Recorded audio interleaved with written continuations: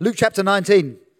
Going to continue our simple series we've been running with since the prayer weeks on this idea of just carrying the kingdom promises, carrying the kingdom of God. Luke chapter 19 verse 11 is a parable that Jesus tells. Let me read it to you now, and then we'll try and work it out over the next few minutes, and we'll make some room to pray and worship before we celebrate the gift day numbers. So while the crowd around Zacchaeus' house, were listening to Jesus, he went on to tell them a parable. Are you with me in Luke 19:11? Because he was near Jerusalem and the people thought that the kingdom of God was going to appear at once. He said, a man of noble birth went to a distant country to have himself appointed king and then to return. So he called 10 of his servants and he gave them 10 minas. Minas is a amount of currency. It's about 1 mina is about 3 months' wages. So 10 minas, about 30 months' wages, if my maths is right. It's a lot of money. He gave each of his servants about 30 months' wages. Put this money to work, he said, until I come back. But his subjects hated him and sent a delegation after him to say, we don't want this man to be our king. He was made king, however, and returned home. Then he sent for the servants to whom he'd given the money in order to find out what they'd gained with it. The first one came and said, Sir, your mina has earned 10 more. Well done, my good servant, the master replied. Because you've been trustworthy in a very small matter, take charge of 10 cities. The second came and said, Sir, your mina has earned 5 more. His master answered, You take charge of 5 cities. And then another servant came and said, Sir, here is your mina. I've kept it laid away in a piece of cloth. I was afraid of you because you are a hard man. You take what you did not put in, and you reap what you did not sow. His master replied, I will judge you by your own words, you wicked servant. You knew, did you, that I'm a hard man, taking out what I did not put in and reaping what I did not sow? Why then did you not put my money on deposit, so that when I came back I could have collected it with interest? And then he said to those standing by, Take his mina from him and give it to the one who has 10 minas. Sir, they said, he already has 10. He replied, I tell you that to everyone who has, more will be given. But as for the one who has nothing, even what he has will be taken away. But those enemies of mine who did not want me to be a king over them, bring them here and kill them in front of me.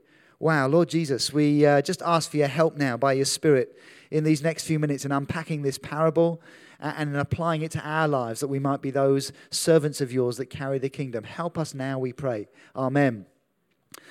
Amen. So Jesus is telling this story. He's probably at Zacchaeus' house. Zacchaeus, in the previous verses, has literally just got born again. And the crowds and the friends of Zacchaeus, those that have worked with him, are listening in amazement to the things that Jesus is telling them. If you read back in the story, Zacchaeus is a Jewish tax collector, and he's hated. He collaborates with the Roman regime. He's in league with the puppet Jewish king, one of the Herods. They were in the Romans' pockets, and all the kind of ruling, leading families, some of the Sanhedrin, and certainly the tax collectors like Zacchaeus. They were all in it together. They were basically creaming off their own people and living off them in wealth, but hated by the Jews and probably despised by the Romans as well. Jesus is coming near to Jerusalem. It's the capital city. It was then and is now the place where so many of these tensions rise up. And they see in Jesus a new kingdom. Perhaps a new king is in town. Maybe a new ruler who's going to overthrow the Romans. Well, yeah, maybe. Those poor old Romans, what did they ever do for us? I'm not going there. I'm not going to get distracted. And they got some things right as they looked at Jesus. But they were expecting a physical kingdom. They were expecting an overthrow, a political outworking. And so Jesus, through the scriptures, he's continually telling these parables, these stories to explain, no, if you've got eyes to see, this is what my kingdom really looks like. He tells them a story they can understand with a couple of levels in it. And a story always, he's so good in his stories, he tells them a story that they can see themselves in. It's full of political undertones for the Jews of his day, but really it's causing them to face up to Jesus, who Jesus is and who Jesus isn't. Now, I'm going to need eight people quickly, 8 volunteers. Josh, you're so amazing at helping with our kind of dramatic stuff recently. Can you just find me 7 other people people. It's not going to be embarrassing. Don't worry. Jude, you've been tapped on the shoulder. Well done. Oh, it's so unfair.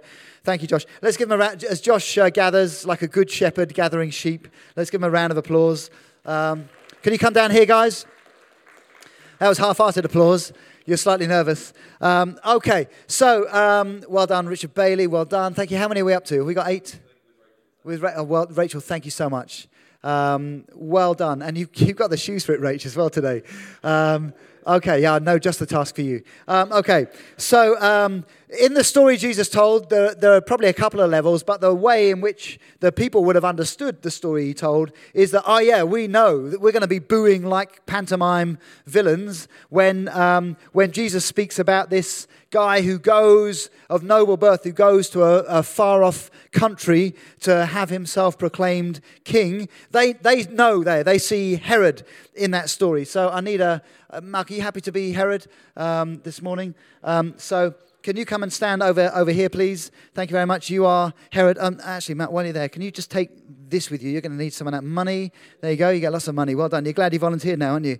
And Herod is the one who, just stay where you are over there for a minute, Herod. Hold your horses. He's the one who went off. Herod actually went to Rome. He went to the fearsome Roman regime, and he went to get himself proclaimed king. In this story, while Herod is away, he leaves his servants to invest money to take charge of his affairs. The people that are listening, they understand this picture. They see themselves in the story. What they don't recognize is that Jesus is speaking about himself in this parable. What they don't realize, most of them, is that he's about to go away. He's about to die for their sins. He's about to rise. He's about to return to his Father and leave his disciples full of the Holy Spirit, not with 3 months' wages, but with the Holy Spirit to carry out his business. He's leaving them a deposit.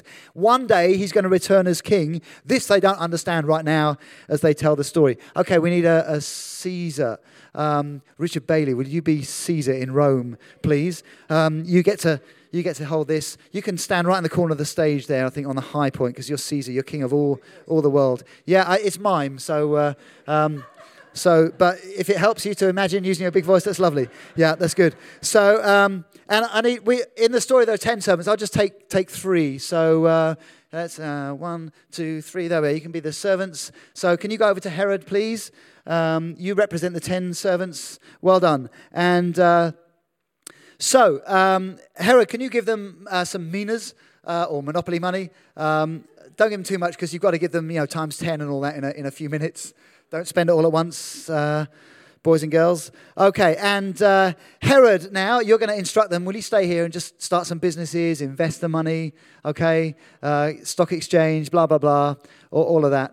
Okay, well done. And Herod, you're going to go on the long journey to a far-off country to visit Caesar, and to see if you can get yourself, you can go right round if you want. Yeah, it's a long way to Rome from Jerusalem. See if you can get yourself crowned king.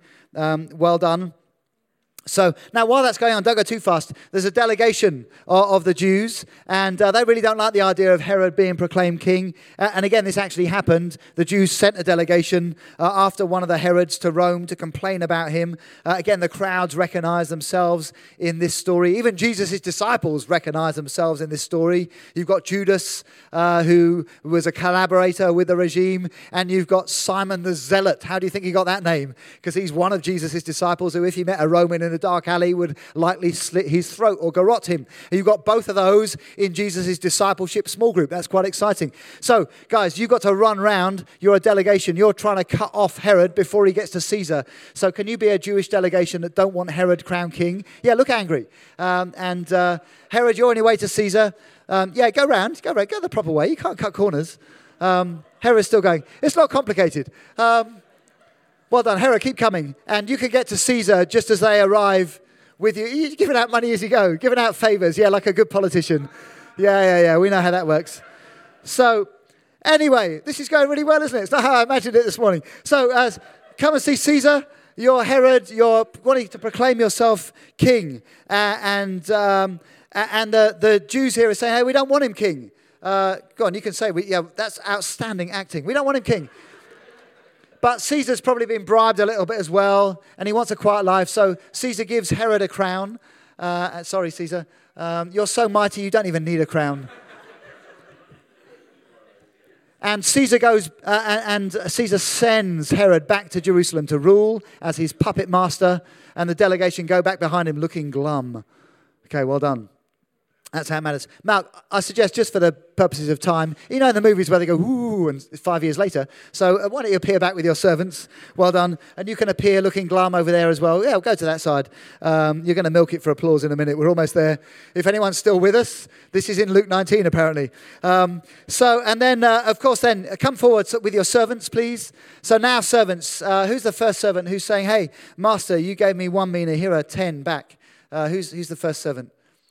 Okay, Jude, you're on it, man. So you're going to get 10 back. You're going to get to rule 10 cities. So just thank you very much. Well done. Who's next? Are you next? Okay, so you get 5 back. 5 cities. Well done. Now, I haven't got a handkerchief. You're supposed to have it. It's kind of hidden it in a handkerchief. So just Malcolm's got a hanky. Herod's always got a hanky.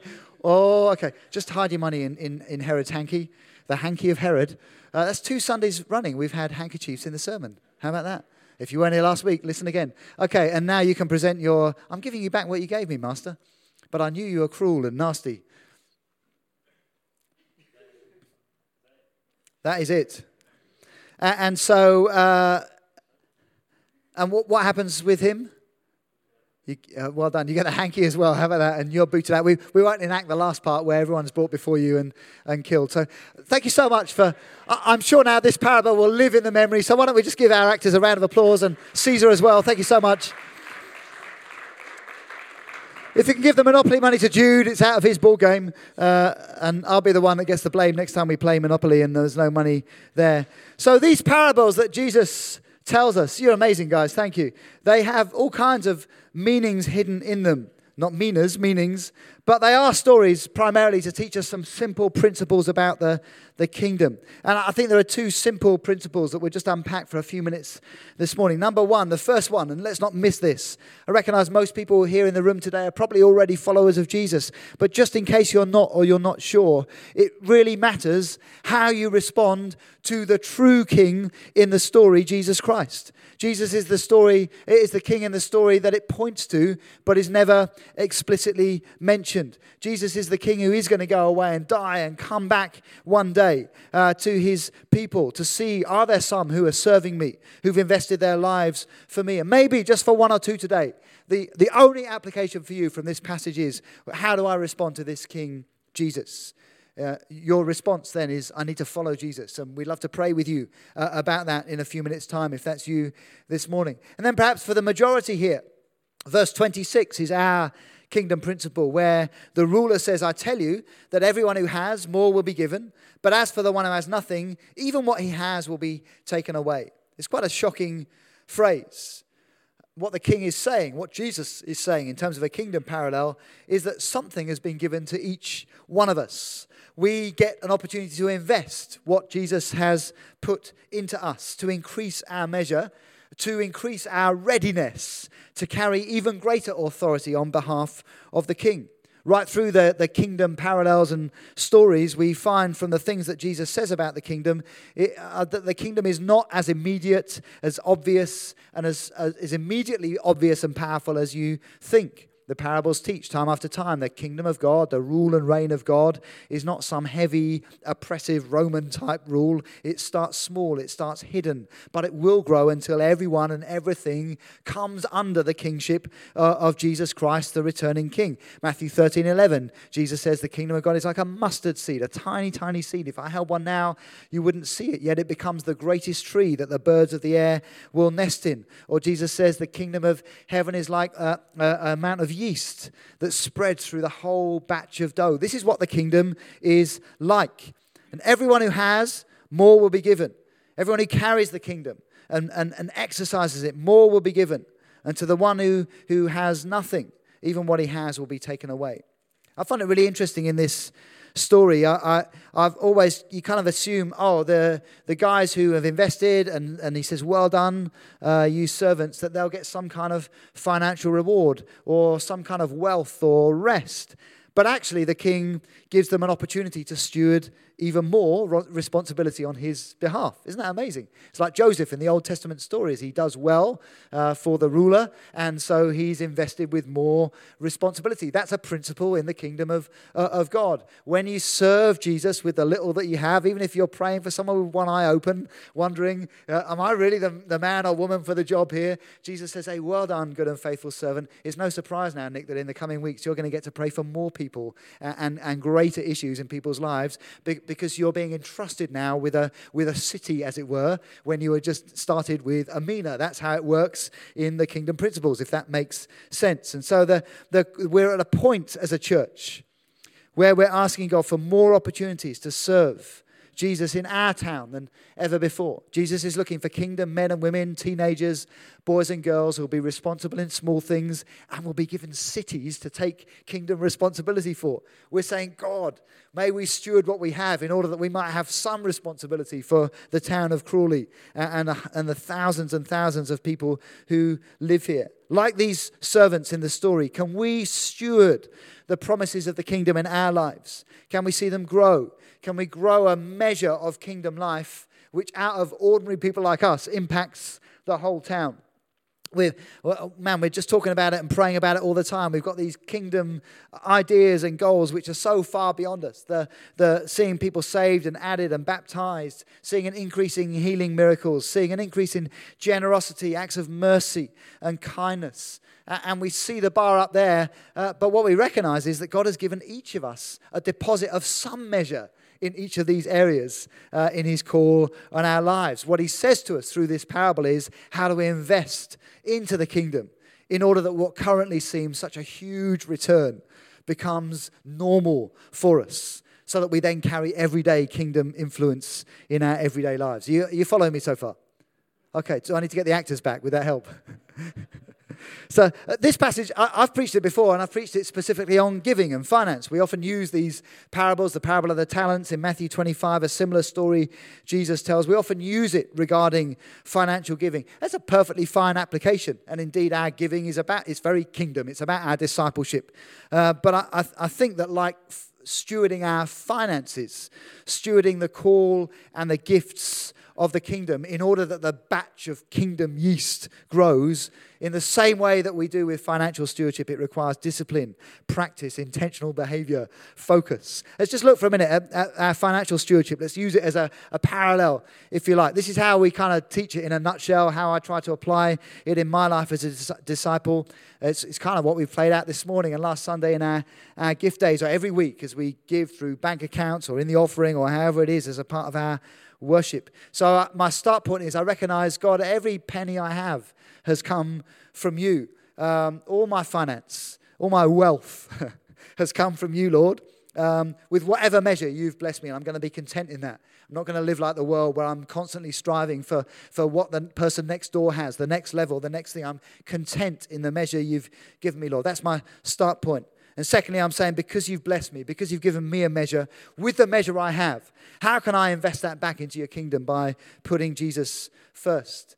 At the start of this year, we don't do it perfectly at all, but Kaz and I prayed, as we often do, God, this year, what can we have the privilege of giving out of the measure that you've blessed us with? What does it look like for us through this year? And then we look at our regular giving, the stuff that goes out monthly. We've been looking at, for the last 18 months, 2 years, for about these gift days. And then if we're courageous enough, we're saying, oh, Lord, I guess there are going to be other people through the year, other situations where you just catch our heart with your compassion and say, I just want you to bless that person or meet that need or give something into that situation to express my kindness. It's kind of a kingdom lens that we wear in front of our giving glasses. Did you know you have giving glasses?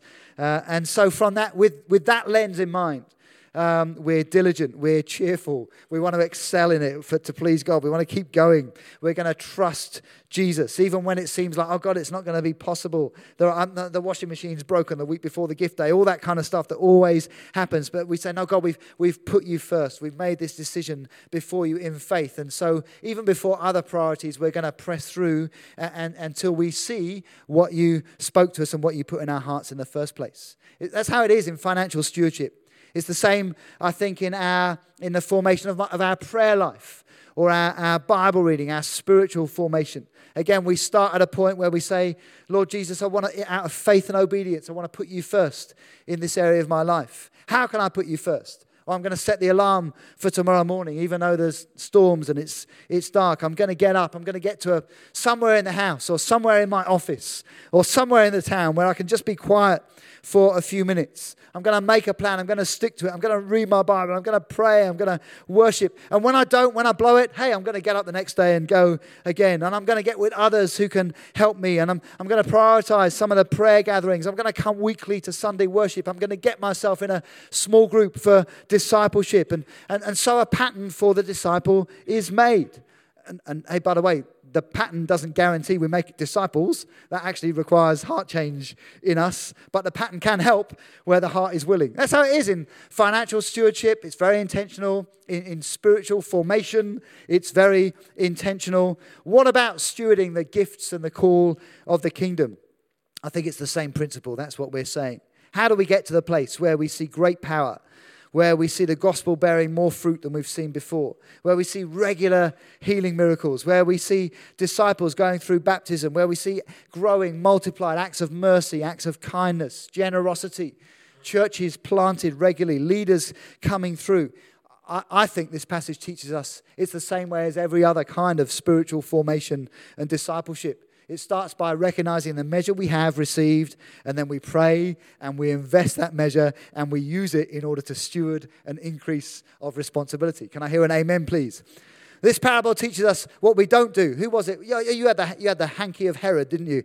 This parable teaches us we do not just keep what we have as disciples of Jesus. If you think you could just keep what you have, it's a law of diminishing returns. That's not a kingdom principle. This is not a year. God's got our attention with the prophetic. This is not a year for us to not do anything useful with the gifts and the opportunities and the resources God has given us for his kingdom. It's a year to invest. We don't have a safety first mentality. The servant in the story with the hanky of Herod, he operated out of fear. He was frightened of the master. He wanted to avoid failure. In a culture of fear, that's how we behave. We just try and make do with what we have and hope for the best. This description of the harsh king in the story is not a description of who Jesus is. If you read back through the previous stories or on to the next ones, you find Jesus with Zacchaeus. Well, he's abundant, he's welcoming, he's kind, he's generous, he's a friend of sinners, he's full of grace and mercy. Later on in the Gospels, he's about to lay down his life for his friends and his enemies. He's not a harsh king in that sense. So if we're hiding what we have from God through fear of getting it wrong, even through fear of his displeasure in some way, I don't do enough, I won't be able to give back to him what he's given me. If that's how we're responding in this year of 2020 Kingdom Goals, then my concern is we don't really know the true King Jesus. That's not who he is. That's not who we are either, actually. In our foundations group this week, in fact, I've got 2 or 3 other little groups going on where we're at the same point at the same time. It's nice when that happens. We've been looking at what it means to be sons and daughters of the Father. What it means to be in our identity, in his family. That we get to advance these family treasures with faith and with joy, and with all that's been entrusted to us. In that kind of family relationship, there's no fear of failure. There's instead the encouragement of a loving and kind Father who's cheering you on from the sidelines. In fact, he's not cheering on from the sidelines. He sent his Holy Spirit to come and help us. Let's get that right. So we're learning to steward the measure we have until it becomes our normal kind of inheritance. And we're learning that not as servants in the parable, but as children of God, as co-heirs with Christ. I think we're learning it not just for 2020, but we're learning it for a lifetime, because that's how disciples are supposed to live. Quickly, before we worship and respond, let me give you 5 brief principles of good kingdom stewardship that we can learn this year and for a lifetime. If you make notes, write them down here. These are worth having and taking away. Number 1, good kingdom stewardship rejoices in what we do have. Can I say do, please? Can you say do not, please? Well done. Okay, we rejoice in what we do have, even though it may not look like much. Again, Nick bravely shared her story from Friday night. She's looking around thinking, can someone help me here? I don't even know how to pray for a sick person. But she had something, and she invested it for the kingdom of God. So often we despise our small beginnings. I was so glad last Sunday we celebrated, perhaps over the top with enthusiasm, the story of our first healing miracle outside of the church here in Crawley. We celebrated that last week. Why do we celebrate? Because we're looking with kingdom eyes. We're saying, God, we're going to celebrate it because we're recognizing what we have got from you, not what we don't yet have. We're not saying, oh yeah, but there's another 1,500 we haven't seen healed yet. No, we're saying, God, thank you for the one. Now give us another one as we invest in faith in what you're pouring into us. Where's the next one? We're looking for signs of kingdom momentum. We often will talk about Elijah, who prophesied an abundance of rain after a period of drought, and he looked in a clear blue sky and he saw a cloud the size of a man's hand. It was enough for him to tuck in his cloak and run down the mountain because the rains are coming. I was in a race yesterday with Kaz and Jude. When we finished the race, it was blue sky. It was like a beautiful spring morning. Who would have said that we'd be awoken at 4 a.m. by windows banging and doors blowing and this kind of stormy weather? Things change so quickly in the kingdom. We look at what we do have. A kingdom mindset doesn't say, I think, was it Emeka looked at this the other week, 4 months more. Was that you?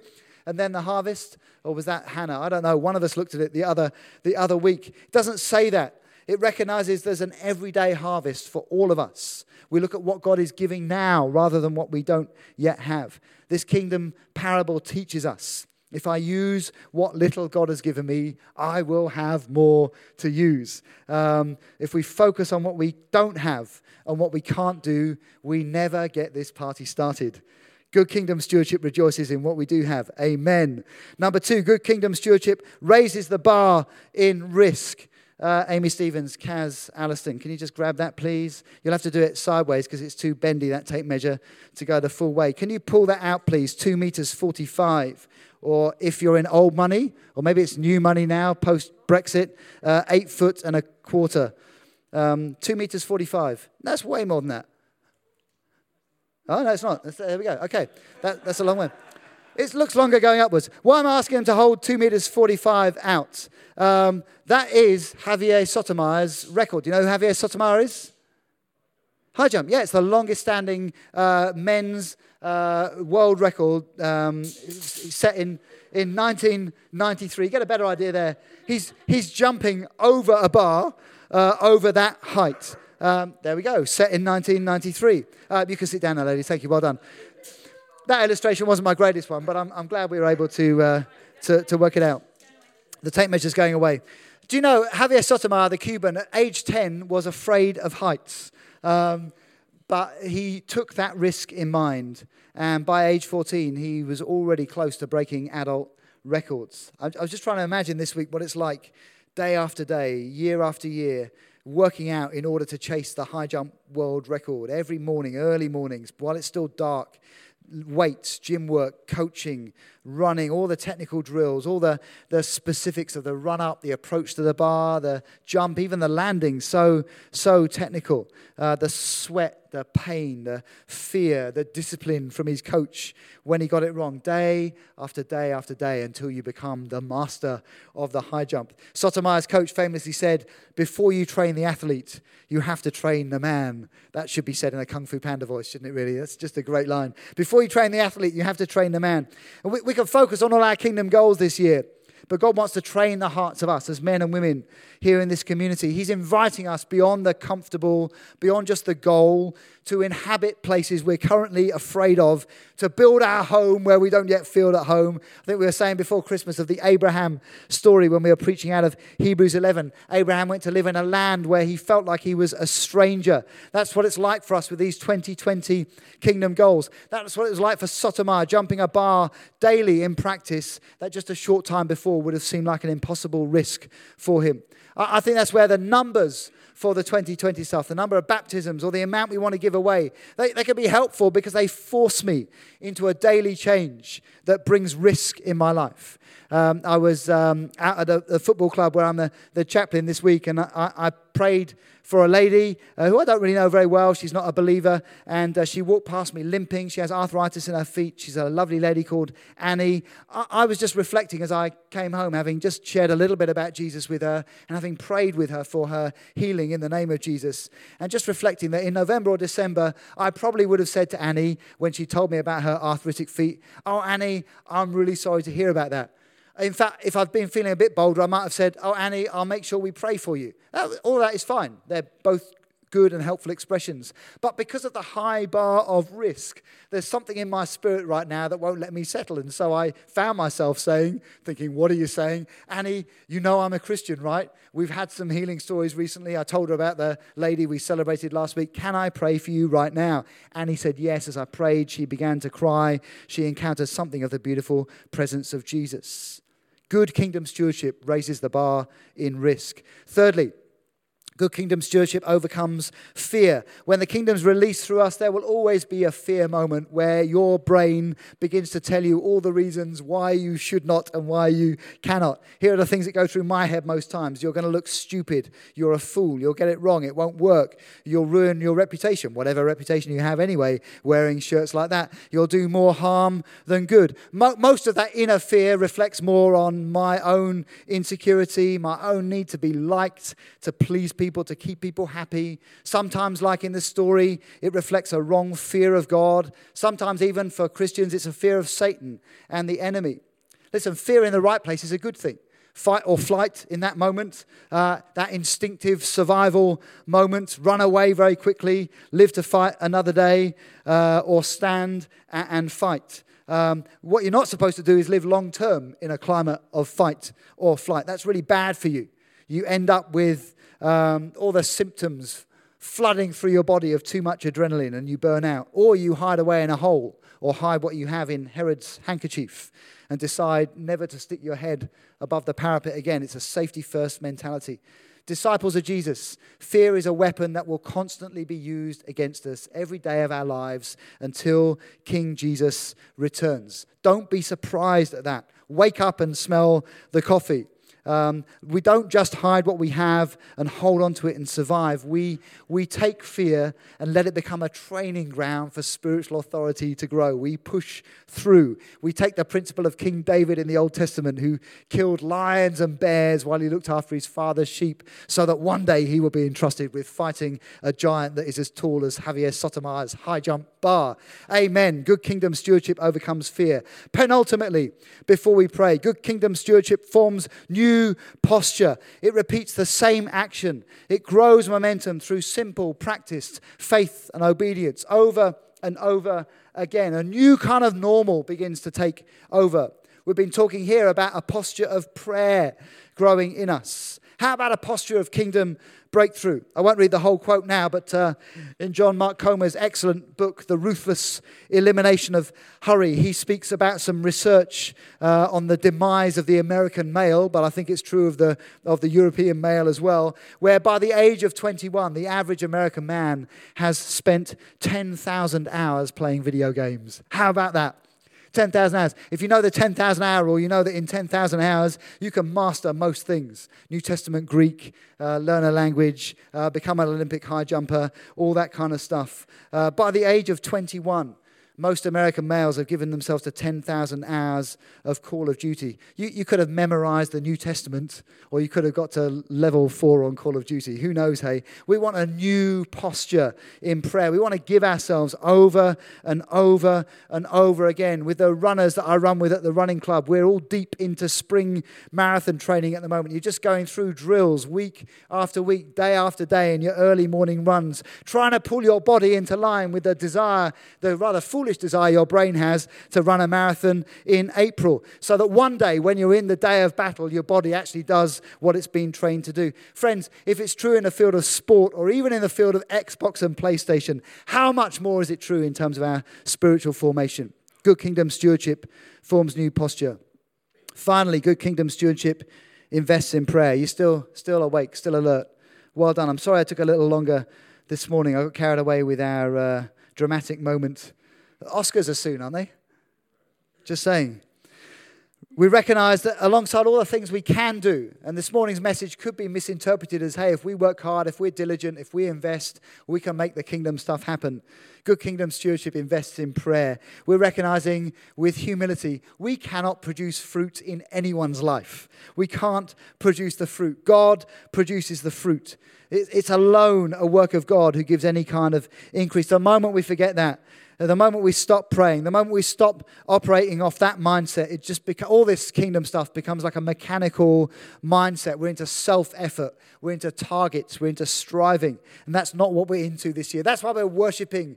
That's why we're going to celebrate wildly in a minute with what's been given in the gift days. That's why we go heavy on Thanksgiving. I love your springy shoes of joy this morning. That's why we worship with joy, because we know, God, I can't do this. It's utterly impossible. So I'm going to throw myself in your hands prayerfully, looking for you to do what only you can do. Let me finish with this story, because one of the best drills we can repeat is prayer. D.L. Moody, the famous American revivalist and evangelist, 150, 60 or so years ago now, when he was a young man, he felt challenged by the Lord to pray for 100 of his friends and acquaintances for salvation. So he wrote a list and he began praying every single day of his life for his 100 friends. He ticked them off one by one as they got born again. On the day that D.L. Moody died, 96 of the men and women on his list had given their lives to Jesus. And do you know what happened at his funeral? The other 4 got born again. Prayer, prayer, prayer. I've just been reflecting on that this week. Why don't you stand with me as I say this? We're going to pray. Joe, can you come and help us, Amy? The guys? I want to lead more people to Jesus than I've ever done before this year. But I can't do that through my own striving or mechanisms. I'm praying daily. We had an alarm set through the 20 days of prayer at 1:40. So I would be reminded at 1:40 to pray for the 140 that I'd love to see baptized this year. I've decided I'm just going to have that on my phone every day, even though the time of prayer is over, because I need to be reminded every day as I get on my knees at 1:40 in the afternoon. There are things that I cannot do that only God can do. And so good kingdom stewardship invests in prayer. What about us? 6 weeks into 2020, is the kingdom deposit being stewarded intentionally? Or are you hiding it in your hankies of fear? Why don't you lift your hands to the Lord with me? Lord Jesus, we love you. We thank you, you're a good king. We thank you that you've opened our hearts and our eyes to see you. Thank you, Jesus. Thank you, Jesus. Just for those, maybe 2 or 3 here that haven't yet given your lives to Jesus, don't forget that primary application. What are you going to do about this King Jesus? If you've not yet begun to follow Jesus, just as the band plays in a moment, I want you to wander down, just come and find me so we can pray with you and help you to follow Jesus Christ, to repent of your sins, to turn, to follow him. For the rest of us, oh God, we say, please, we want to steward even more responsibility on behalf of the King. You're a good, loving Father. You've entrusted us. You've appointed us. You've put us in this town. We offer up to you now as our hands are stretched out what we have in our hands. God, may it multiply and grow as we give ourselves to your kingdom purposes. Lord, I do just want to speak into Holy Spirit right now. Would you just release us where we've compared ourselves to others who we think, oh, they've got more. They'll be far better at this than me. Lord, we just reject that now. Lord, or even where we've looked at others who have less and we've felt a little bit judgmental and proud. God, forgive us for that. We just want to carry and steward the measure you've given us. You've called me to steward my life before you, not someone else's. Help me to do that, Lord, and so encourage others. Lord, forgive me where I think I've got nothing. Forgive us where we've hidden away because we think it's so insignificant, or where we've been afraid. Lord, forgive us where we've had fear of failure or even fear of you, God. Please, would you show us this morning and in these days ahead your Father's heart? Would you show us the generous love of Jesus? Would you release joy in living with the measure we have? Would you put that spring in our step, Lord, that you've given us gifts to grow with and invest in as sons and daughters, not as servants? So God, out of a secure place of love, would you release us to steward these gifts intentionally for the glory of Jesus? May much that is healthy grow fruitfully out of this soil here in Crawley. We pray in Jesus' name, amen.